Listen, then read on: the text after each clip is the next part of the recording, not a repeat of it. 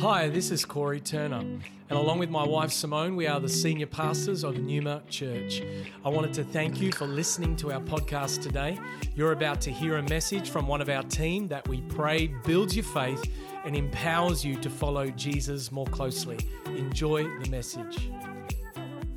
Well, hello everybody. It's so good to have you joining us online today. And if you are standing, you can take your seats. Otherwise, make yourself comfortable because here we are on day 7 of our prayer and fasting season. I pray that you found yourself a good new rhythm and you're sticking in there. You're past the dreaded day 3. You made it. Woohoo! And it all gets easier from here.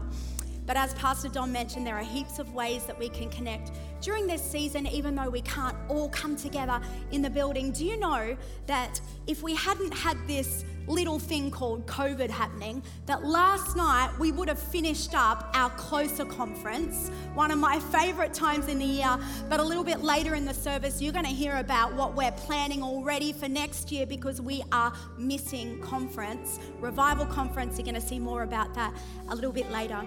But as Pastor Don mentioned, last week we kicked off our Closer season with Pastor Corey speaking brilliantly on the spiritual discipline of fasting. And one of the things that he says often is that fasting without prayer is just a really weird diet. And so it makes sense that here on week 2 of our season, we're going to spend a little bit of time talking about prayer. And so I wonder if you could open your Bibles with me today to Matthew chapter 6. I've got my friends up here with me. How good's that? Open up with me to Matthew chapter 6. We're going to read together from verses 5 to 15.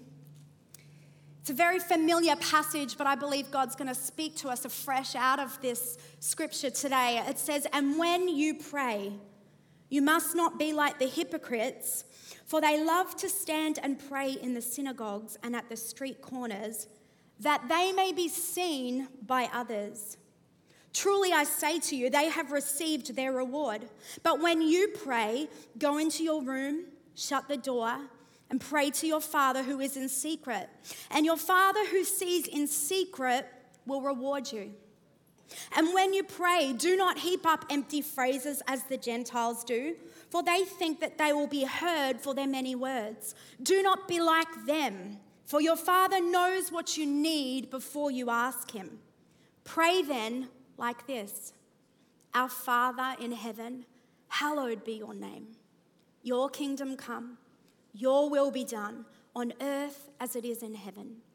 Give us this day our daily bread, and forgive us our debts, as we also have forgiven our debtors. And lead us not into temptation, but deliver us from evil.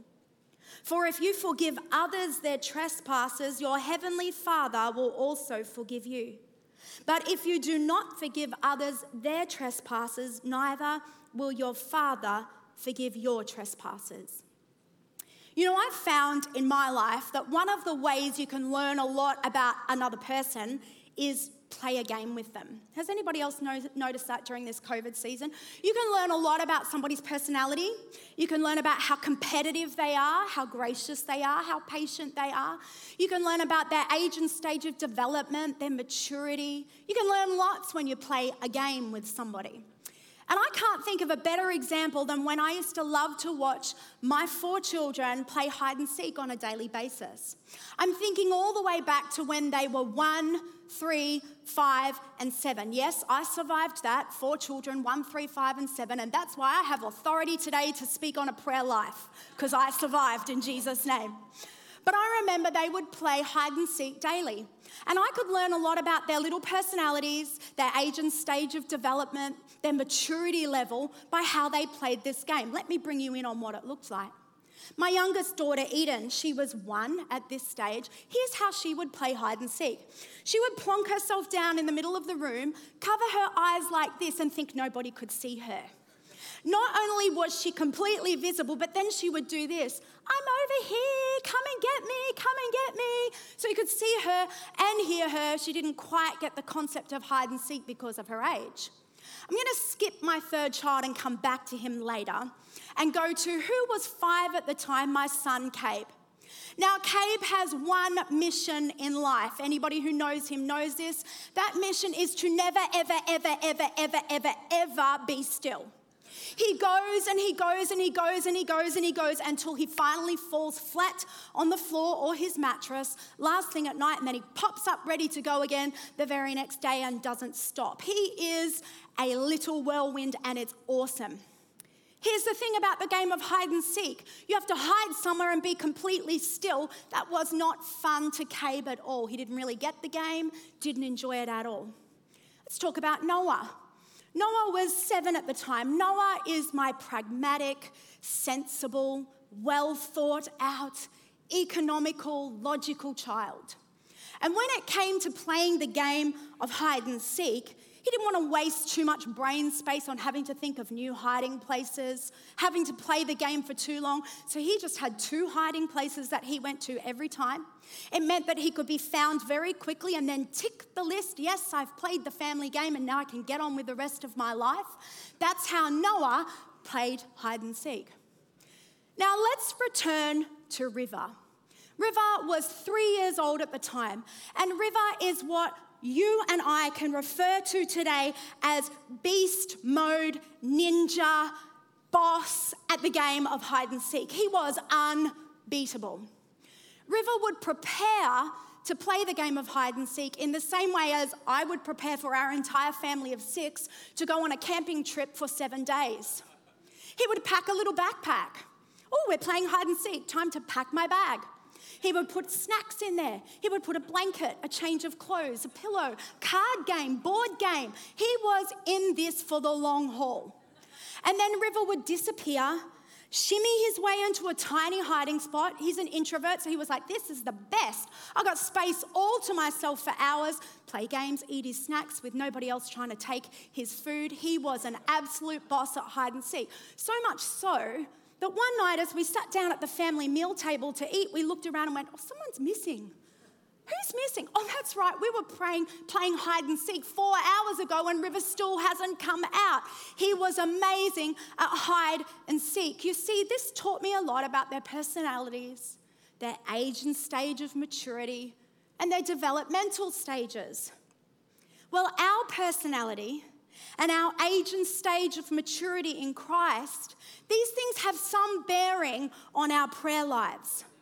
But the greatest factor in effective and powerful prayer lives for every individual is this: how long are you and I willing to spend hiding away and seeking the face of God? You see, all of our lives are intended to flow from the secret place. And in this passage we've read together, it's a very famous passage because it's part of Jesus' Sermon on the Mount. Jesus is teaching his disciples how to pray because what had happened in the culture of the time is that prayer had become show and tell rather than hide and seek. Look again with me at verse 5. Jesus says, when you pray, you must not be like the hypocrites, for they love to stand and pray in the synagogues and at the street corners. Why? That they may be seen by others. Now, Pastor Corey mentioned this last week. He preached from the passage that comes just after where we're sharing from today. And Jesus said, I don't want you to be hypocrites when it comes to your fasting. And he's saying the same thing to his disciples about their prayer lives. I don't want you to be hypocritical about your prayer life. This word hypocrite literally means actor. What would happen is the actors would take a mask, put it on their face, get up on a stage and pretend to be another character. And this is what had begun to happen in their prayer lives. You see, Jews prayed 3 times a day, morning, afternoon, and dinner time, nighttime. They would head to the synagogue or the temple to pray, or they would stop wherever they were at the set time of prayer and they would pray there. What had begun to creep into the culture is some of them just so happened to be walking along the busiest street corners with the most amount of people at the set time of prayer, so they could stand up and make a big song and dance and a big show and tell about their prayer lives. And this was the issue that Jesus was addressing. You see, you and I We can do all the right things and actually be doing them for the wrong reasons. We can appear like we are serving God and actually be serving ourselves, and sometimes we don't even recognize that we're doing it. And so to avoid this, Jesus teaches that we should focus on a prayer life that more reflects hide and seek rather than show and tell. And so the answer for us is not to stop praying, but as Jesus teaches, it's to focus on where, how, and why we pray. In fact, 3 times in verse 5, 6, and 7, each of those verses starts with this 3-word phrase, when you pray.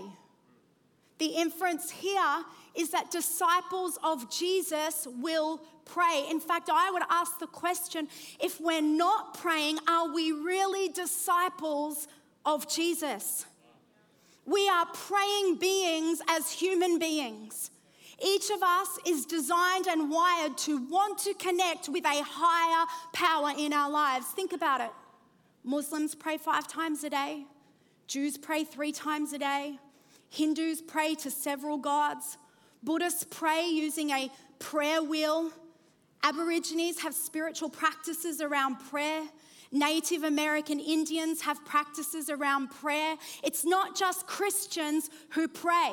In fact, in a 2004 survey, do you know that 30% of atheists admitted to regularly praying? In another study, over 14% of people who said they didn't even believe in a God at all admitted to praying in times of crisis. I have a personal example of this in my own family. When my mother and father got married, my mother was raised in a Christian family and she was walking with the Lord, but my father was not. And so for the first few years of their marriage, my mother would pray for my dad to come to know Jesus. And then on the night when my mother was in labor with me, she'd been laboring for 27 hours. And the doctors went to my father and said, there's actually not much more we can do. There's something going wrong. We're not really sure what the issue is, but you're going to have to make a decision. We can save your wife or we can save your child. And so my father prayed for the first time in his life to a God who he didn't even know if he was real. And his prayer went something like this: God, if you are real, then save my wife and my child, and I will serve you for the rest of my life. 15 minutes later, with a big bang and a whole lot of noise, I came flying into the world, and I've been making a whole lot of noise ever since. And my dad came into spiritual birth at the same time as I came into natural birth. And today my dad is a pastor, has been for decades now, serving the Lord with all his heart and his life. What was really cool about that story is my mum said to my dad, well, why don't you name her, seeing this is such a significant night for you? And he said, okay, well, I like the name Stacey Renee. And mum said, okay, well, what does that mean? Because names were meaningful to my mother. And dad said, I got no idea, I just like the name. Well, guess what Stacey Renee means? Those 2 names mean new life, born again, resurrection, brand new season, and springtime. God heard the prayer of an unsaved man who didn't even know if he was real. Martin Luther says, as it is the business of tailors to mend clothes and cobblers to make shoes, it should be the business of Christians to pray. We're wired, we're created to pray. In 1 Thessalonians 5:17, Paul is writing to the church in Thessalonica and he says, pray without ceasing. Pray without ceasing. In other words, pray continuously. This has always puzzled me because I'm like, well, how do I get anything else done? But actually the word picture that Paul is painting with his carefully chosen words here is he's creating a metaphor. In this little phrase, without ceasing, he's using the same word that was used in the culture to refer to a persistent cough. You know when you're in those winter seasons and you get one of those coughs that just won't go away, and it doesn't matter where you are or what you're doing, but all of a sudden that involuntary physical spasm and you just cough. normally when you're trying to sleep at night. Well, Paul is saying here that this is what our prayer lives are meant to be like. That as we go about our ordinary everyday lives, that we're so filled with revelation of the goodness of God and so hungry to connect with him that a spiritual spasm of prayer comes up and out of us wherever we are. Isn't that an amazing way to think about our prayer lives? Timothy Keller said, to fail to pray is not merely to break some religious rule. It is a failure to treat God as God. To have prayer lives that are about hide and seek and not show and tell, Jesus actually gives us a secret and a key. He says in verse 6 that when we pray, we should go where? Into our room. We should shut the door and pray to our Father who is in secret.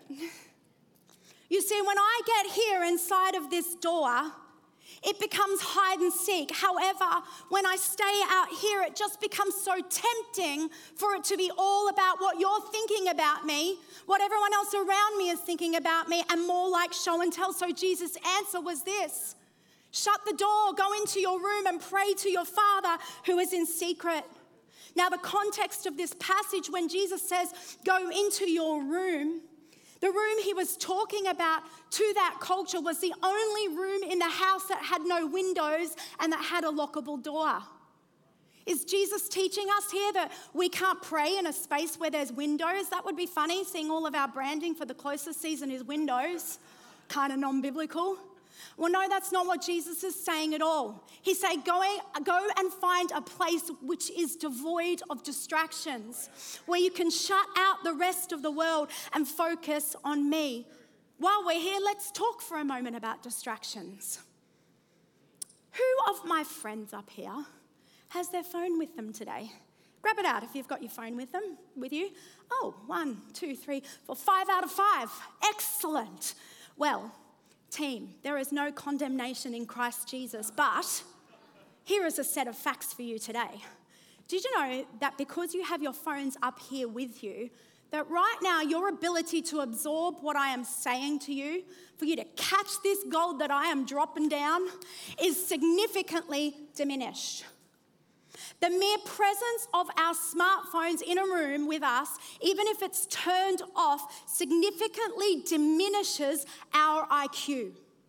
In other words, our smartphones are making us dumber.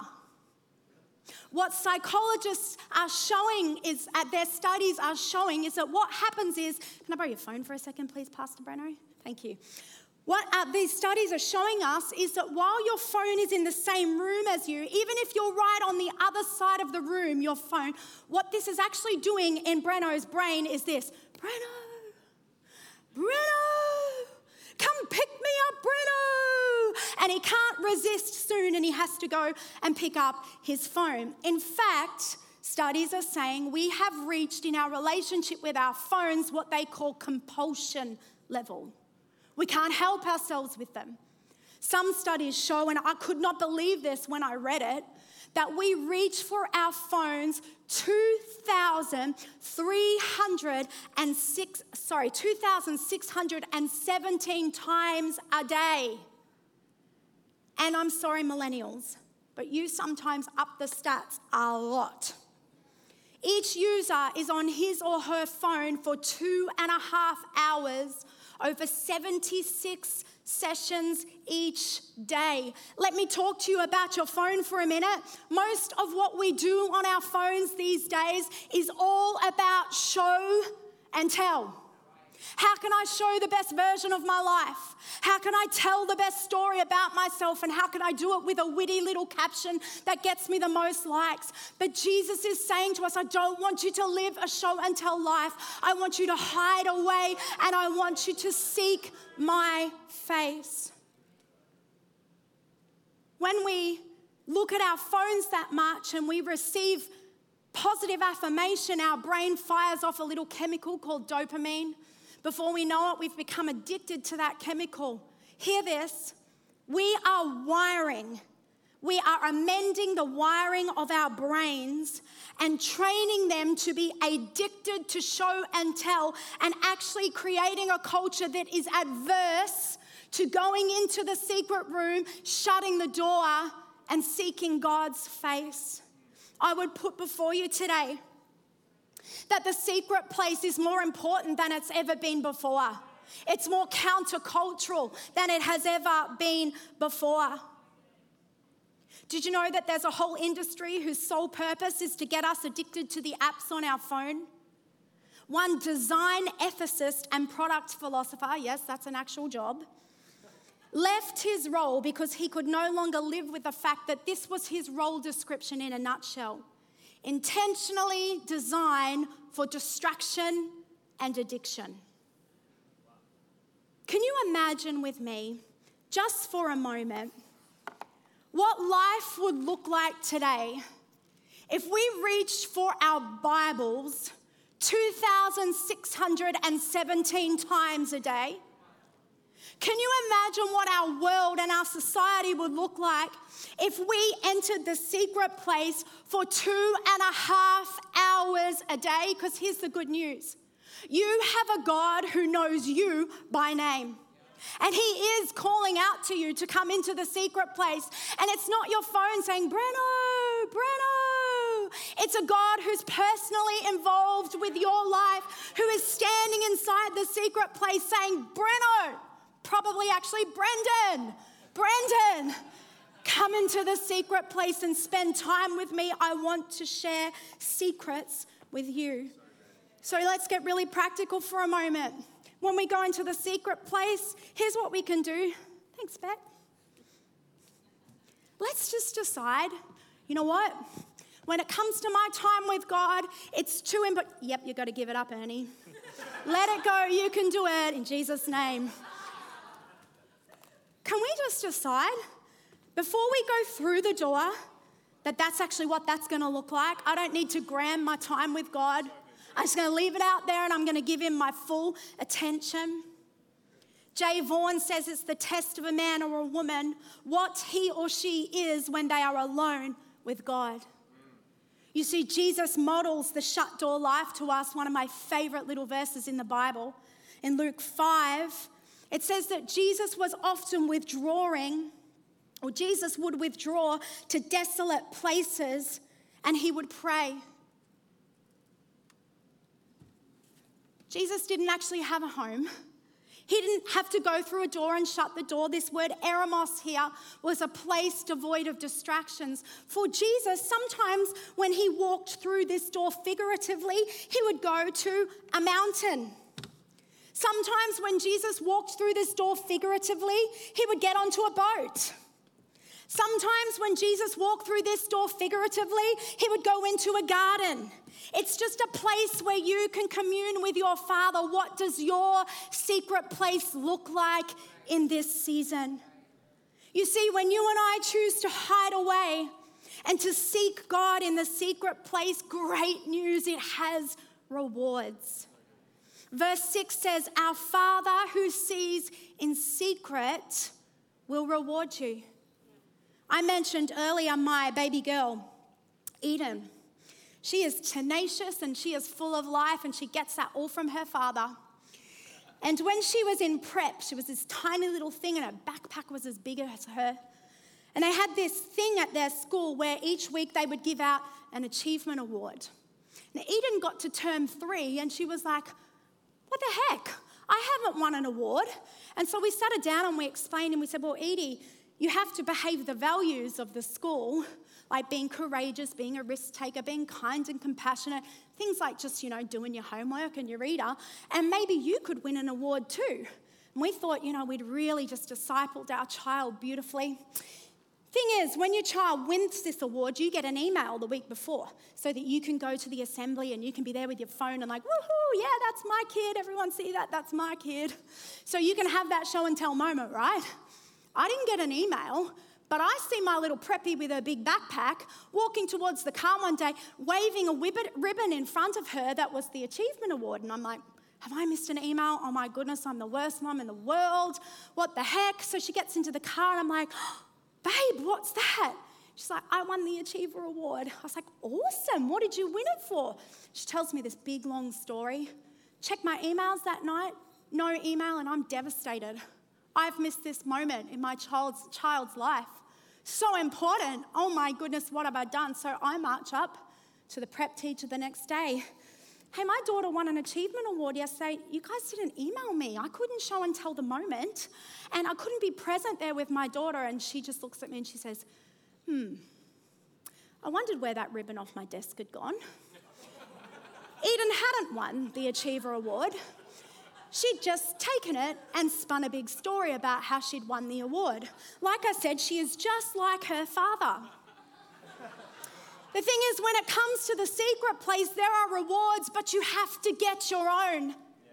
We have to be willing to pay the price of laying aside distractions, saying no to other things so that we can sneak away in such a countercultural way to the hidden secret place and seek God's face. You see, show and tell rewards, they're instantaneous and they're external. They're things like the applause of man, a big pat on the back. That's why in verse 5, Jesus says, they have received their reward in full. Now, maybe you're sitting here and you're thinking, you know what, I don't really relate to this. I don't have a big issue with standing on a street corner and praying. Well, let's just think about the last time you were in life group for that prayer moment. Let's just think about the last time you were in just any small group in that prayer moment, and the person who prays before you, everyone is like shundabaring and amening and oh yeah. Everyone's getting right into that prayer, and then it comes to you and you're praying and it's crickets. So quiet. Maybe it's just me by the sound of silence in this room right now. But you go away and you go, well, what was wrong with my prayer? How come no one was shundabaring for me? I've really got to work on that and up my prayer life. Do you know what? It's that simple. Right there, we have made our prayer lives about show and tell rather than hide and seek. And we've been doing something that's right, but because of the direction of our affections and our heart, which is how our culture and our world teaches us to live. So I'm talking about something completely countercultural here. Jesus said that's the full reward right there if that's our motivation. You see, when we're motivated by the public's perception, we undermine the spiritual rewards that Jesus wants to pour out on our lives. The writer of Hebrews talks about rewards when we hide in the secret place and seek him. In Hebrews 11:6, we read, without faith it is impossible to please him. For whoever would draw near to God must believe that he exists and that he rewards those who seek him. When we hide away in the hidden place and we seek him, he rewards us. And in my life, I have found that when I do the countercultural thing and I go into my room and I shut the door, the rewards in my life have been intimacy and connection and revelation and wisdom and fruit and dreams and depths in Jesus that I could never have imagined. And they are the rewards. You see, Jesus has and will always be the prize and the treasure and the reward, and nothing else on earth could ever be as valuable as what he wants to pour out on us when we go away to the secret place. In Matthew 5, verse 8, it says, blessed are the pure in heart, for they will see God. This purity of heart it's talking about here in just the preceding chapter is the exact opposite of a hypocritical heart. To have a pure heart when we enter the secret place, this scripture says that we would see God. I want nothing more than to see God. We sang a song earlier, Face to Face, which actually describes the intimate, personal, secret place life of a man named Moses. We read about him in the Old Testament. Pre-Jesus, pre the outpouring of the Holy Spirit at Pentecost, and the description of his relationship with God in his secret place was face to face, mouth to mouth. These are metaphors of a proximity and an intimacy with God that no other man had ever experienced before. God called Moses his friend. Moses was an intercessor for a nation and for a people. He had a beautiful prayer life. The meekest man on the face of the earth. Moses is inspiring. Not just that, the word in Numbers says that Moses would behold the form of the Lord.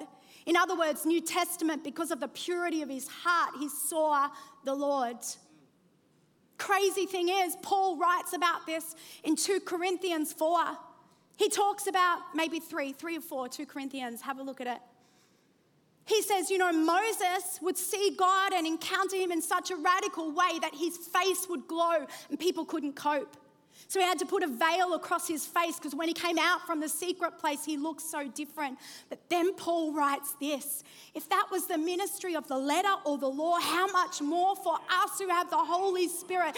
Do you know what Paul is saying in this moment? That available to you and I today as the church who is living in the fulfillment of Joel 2, beyond Acts and the pouring out of the Holy Spirit at Pentecost, we are living in these last days. Paul is saying that because of that, we can have an even greater face-to-face, mouth-to-mouth, beholding the form of the Lord encounter than even our great patriarch Moses did. Does that not blow your mind? For me in this 21 days, I want nothing less. I want nothing less than to see him face to face, to talk mouth to mouth, to lay my head on his chest, to hear his secrets, for him to tell me what he thinks about the world, what he thinks about my life, what he needs to weed out of my heart, what he wants to do through his church. And it's available to us if we will hide away in the secret place, shut the door. Listen to how songwriter Greg Ferguson puts it. Such a strong temptation to live for man's applause. But I don't want to buy into the lie. It's not a worthy cause. So to keep things in perspective, I hung a sign up on the wall. The sign is nothing special, but it really says it all. And the sign says, I'll be content to serve an audience of one. Only his approval counts when all is said and done. This is my prayer when the race is finally won. I want to hear well done from an audience of one. See, when we pray in the secret place, when we choose hide and seek over show and tell, good news is there's no word count. It's not how big or how eloquent your prayers are. It's about the purity of your heart. Verse 7, Jesus says, don't heap up empty phrases as the Gentiles do, for they think they'll be heard for their many words.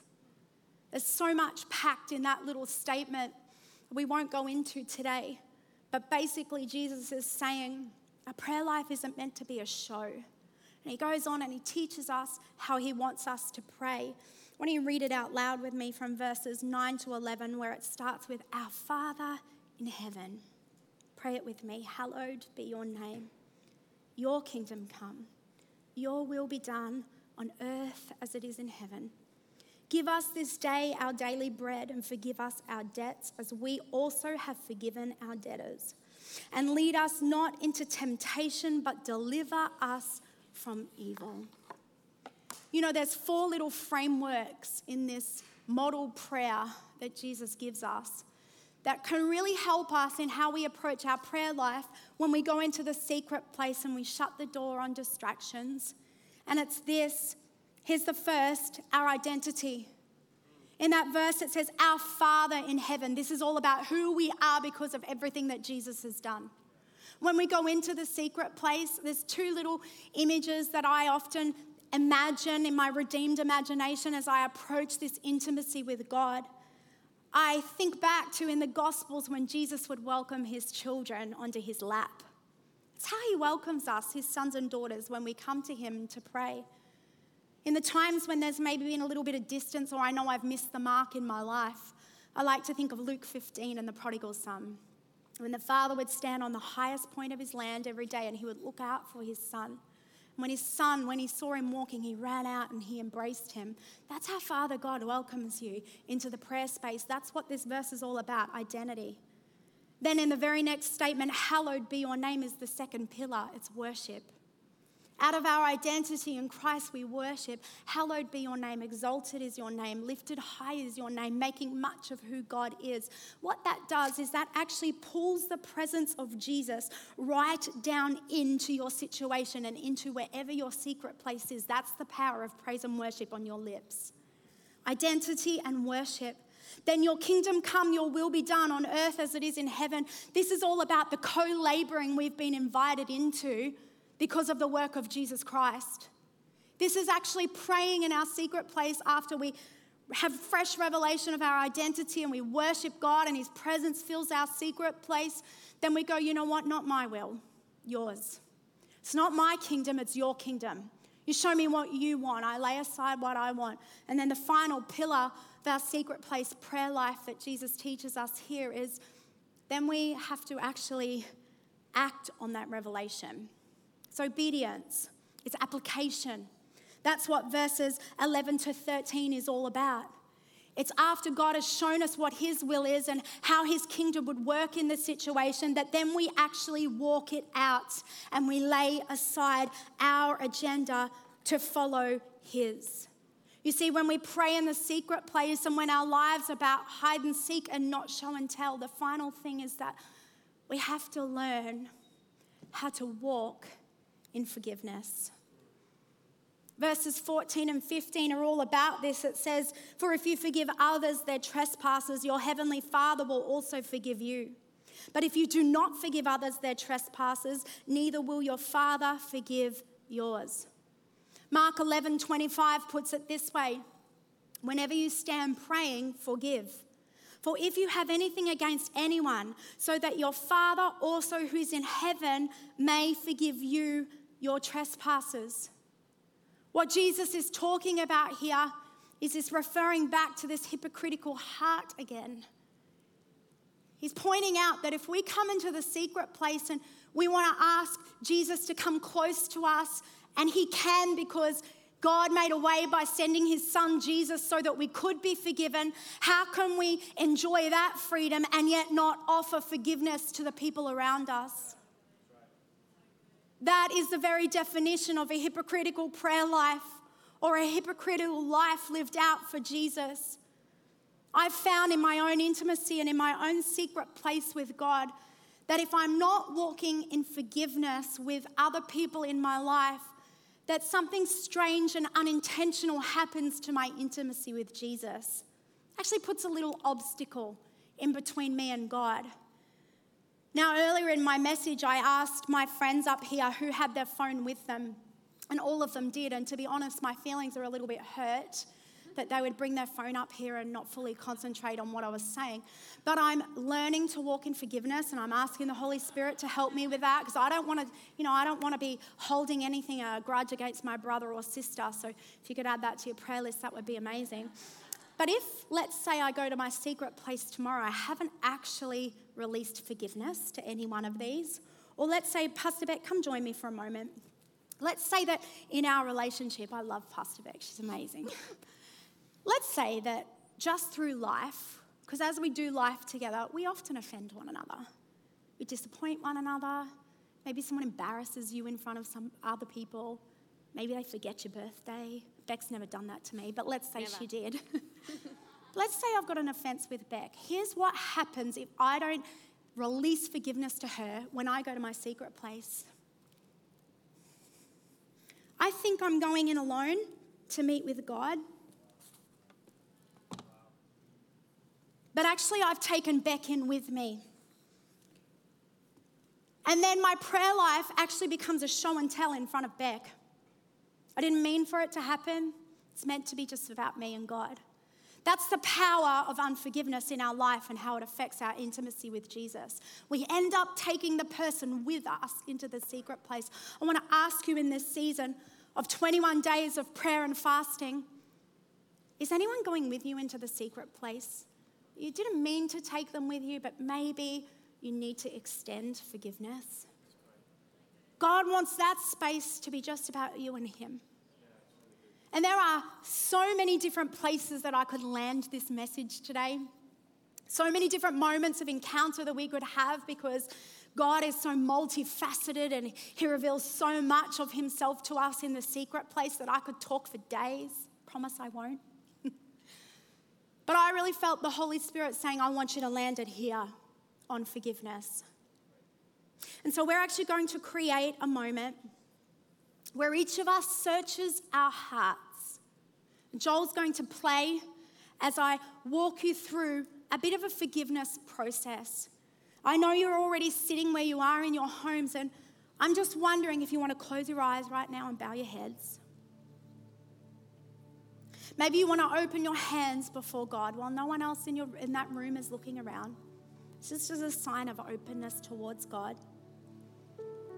In Psalm 139, reflect on this scripture as I read it over you. It says, "Search me, O God, know my heart. Try me, know my thoughts. See if there be any grievous way in me." Grieves the heart of the Father when we expect to walk in his forgiveness, but we don't extend forgiveness to others. We might want it not to affect our intimacy with him, but it does. So I wonder if in your own words right now, whether you want to do it out loud if you're alone or in your head, let's just spend a moment thanking God that we have received his forgiveness.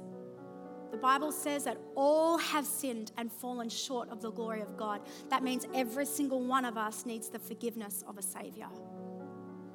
Spend a moment thanking him for your forgiveness.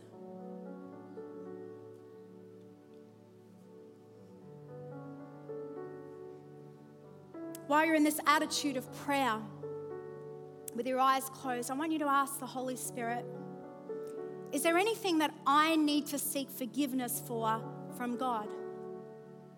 Any behavior in my life, anywhere I've missed the mark, anything I'm holding on to that you don't want me to? Ask him to search your heart like David did, to bring that up, and ask for his forgiveness.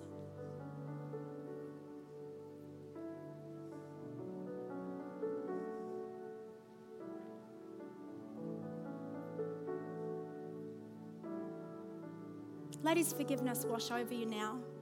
He's just forgiven you.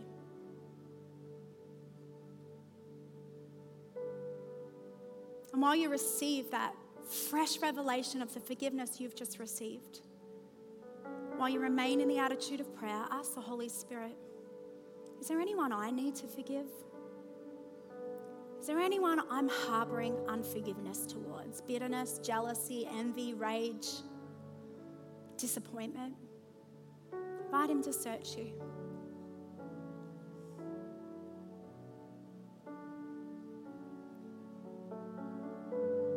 As the Holy Spirit shows you, if you're alone, you can say this out loud. Perhaps if you're with others, you want to pray this in your head or revisit it later. Say before the Lord, I forgive that person for what they did. Name them and name what offended you. Name what hurt you.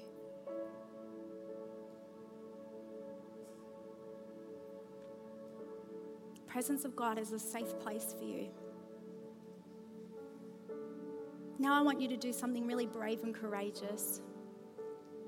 One of the things our flesh wants is for those people who offended us to understand how much they hurt us and to come and apologize. But I've learnt that more often than not, forgiveness is a thing between me and God.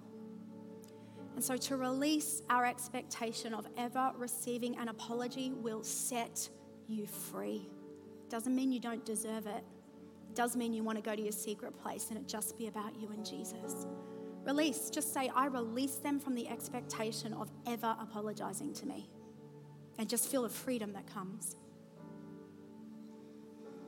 So Father, I thank you that every person right now with their hands open before you, in the presence of Almighty Jesus, who has just gone through this process where they have opened their heart to you and allowed you to do what only you can do. Would you flood that room, and would you flood their heart with the presence of Jesus Christ and with the peace that he brings? Father, we thank you for these moments where we can come to you and you are so forgiving of us. Time and time again, we miss the mark, and time again, you love us. And it is the kindness of God that leads us to repentance. It is not condemnation. And we reject any condemning thoughts in the powerful name of Jesus. For we know we are not working to receive your love or your approval, but we rest because we already have it. It's our inheritance as your children. You don't love us more because we've just gone through this process than you did before. But your heart is so full right now because you want us free. And you want us to live the John 10:10 life to the full. So Father, as we prioritize the secret place, the hide and seek, as we go all countercultural, we resist show and tell. Pray you'd meet your people where they're at. Pour out your love. Pour out the reward of revelation. In Jesus' name, amen. Thank you for joining us for this message today. We don't assume that every person listening has a personal relationship with Jesus Christ. And so today, we invite you to begin following Jesus as your Lord and Savior. The Bible teaches that every one of us has been created for a relationship with God. Sin has separated us from that relationship, but God loved us so much that he gave us his one and only Son, Jesus Christ. Jesus lived, died, and rose again, conquering sin, Satan, and death itself. If we believe in our hearts that God has raised Jesus from the dead, and we confess with our mouth that Jesus is Lord, we will be saved. So if you are ready to pray in faith, turning away from your sin and believing in Jesus for your salvation, please pray this prayer. Dear Jesus, I believe that you are the Son of God, and I ask you to forgive me and cleanse my heart from all of my sin. I receive by faith the free gift of eternal life, and I ask that you would fill me with the Holy Spirit. I thank you that I am born again as a child of God, and that you have made me a new creation in Christ Jesus. In Jesus' name I pray. Amen. If you have prayed that prayer for the first time, we would love to know and help connect you to a local church in your area. You can contact us on our website, numa.church. Thank you for listening.